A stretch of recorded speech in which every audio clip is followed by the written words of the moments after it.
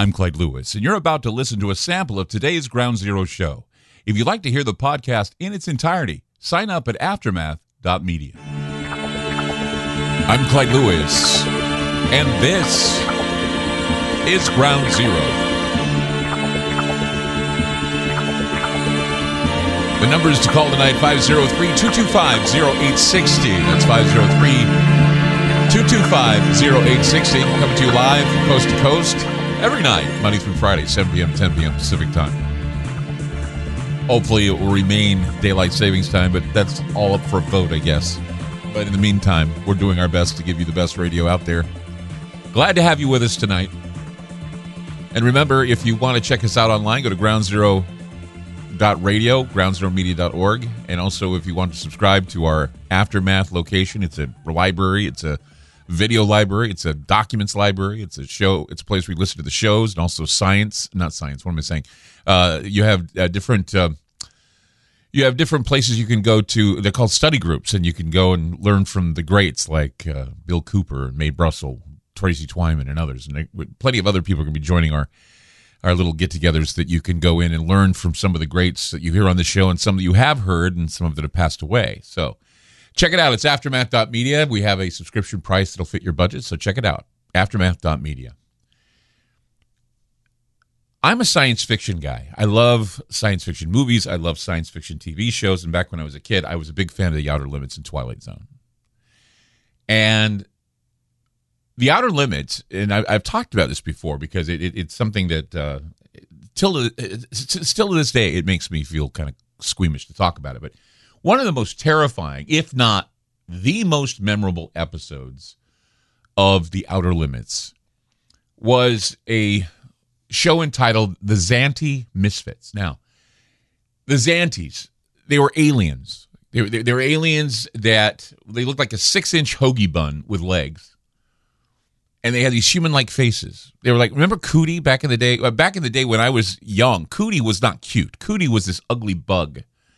And you'd make it, it was a big plastic. My grandmother had the oldest version ever, and you made the ugly Cootie bugs, not the ones that are like the cutesy ones, but they were really ugly-looking Cootie bugs. It kind of reminded me of the Cootie bugs. It was hoagie-sized, 6-inch hoagie-sized, human-looking type bugs. They had human faces.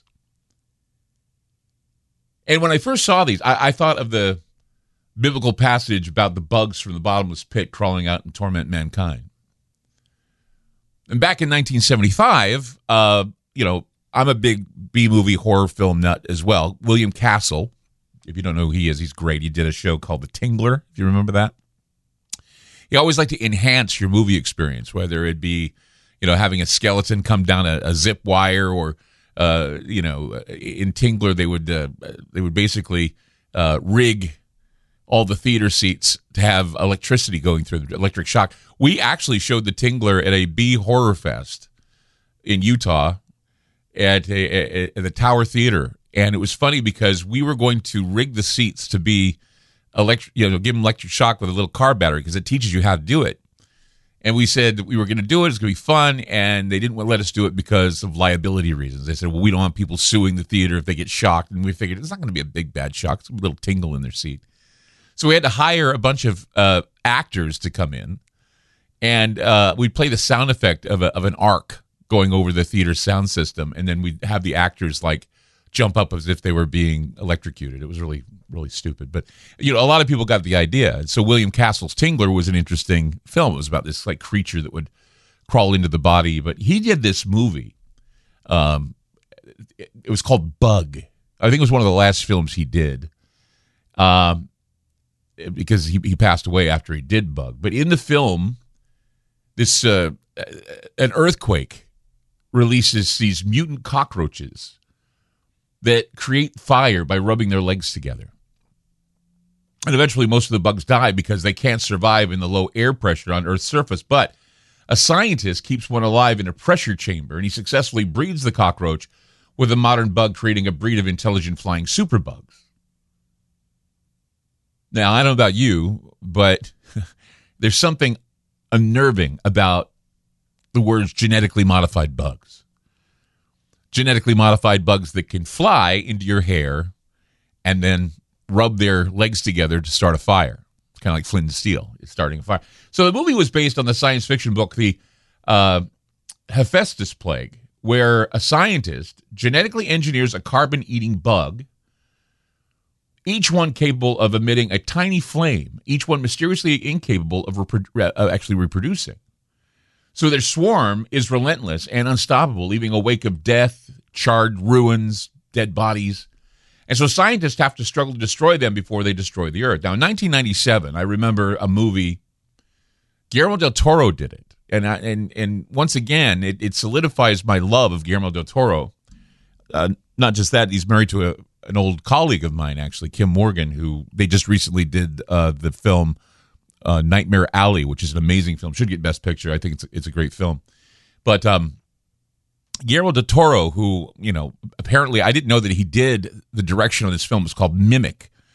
And he's good at horror films. He's just really good at doing, really scary monster films. But I especially love this horror film because the story was about, again, genetically modified cockroaches. And in the film, there's a disease that's carried by a common cockroach. And it's killing children in Manhattan. And in order to stop the epidemic, an entomologist and her husband creates this mutant breed of an insect that secretes a fluid that kills the roaches. And this mutant breed, called the Judas breed, was engineered to die after one generation. But 3 years later, we find out that the species has survived and it's evolved into a large, gruesome monster that can mimic human form. Basically, the idea is this cockroach learned how to mimic or to look like its predators, its enemies. So the form of this bug is this tall, walking, flying bug. Kind of looks like a Man in Black. Kind of looks like Mothman. And it attacks at will. And there's this huge colony of these upright walking bugs that look like I said, Men in Black, Mothman type characters. And they're all over the New York subway. So while all of these buggy examples are science fiction, even Jeepers Creepers, have you ever seen that film? That I kind of think that creature is a bug because it's like Mothman. I'm sure it was based on Mothman. Terrifying creature. But like I said, these are all these buggy ideas of science fiction, and there seems to be, well, there's a similar story that's brewing on a reality right now, and I want to kind of touch on it tonight. It'll be a little creepy, a little bit unsettling, but we're going to go for it anyway. 503-225-0860. That's 503-225-0860. I'm Clyde Lewis. You're listening to Ground Zero, and we'll be back. You just listened to a segment of Ground Zero. If you'd like to hear previous shows along with having access to our online library and social media platform, sign up now at aftermath.media. It's only $10 a month, and there's also yearly specials to fit your budget. Again, go to aftermath.media. I'm Clyde Lewis, and thank you for supporting Ground Zero.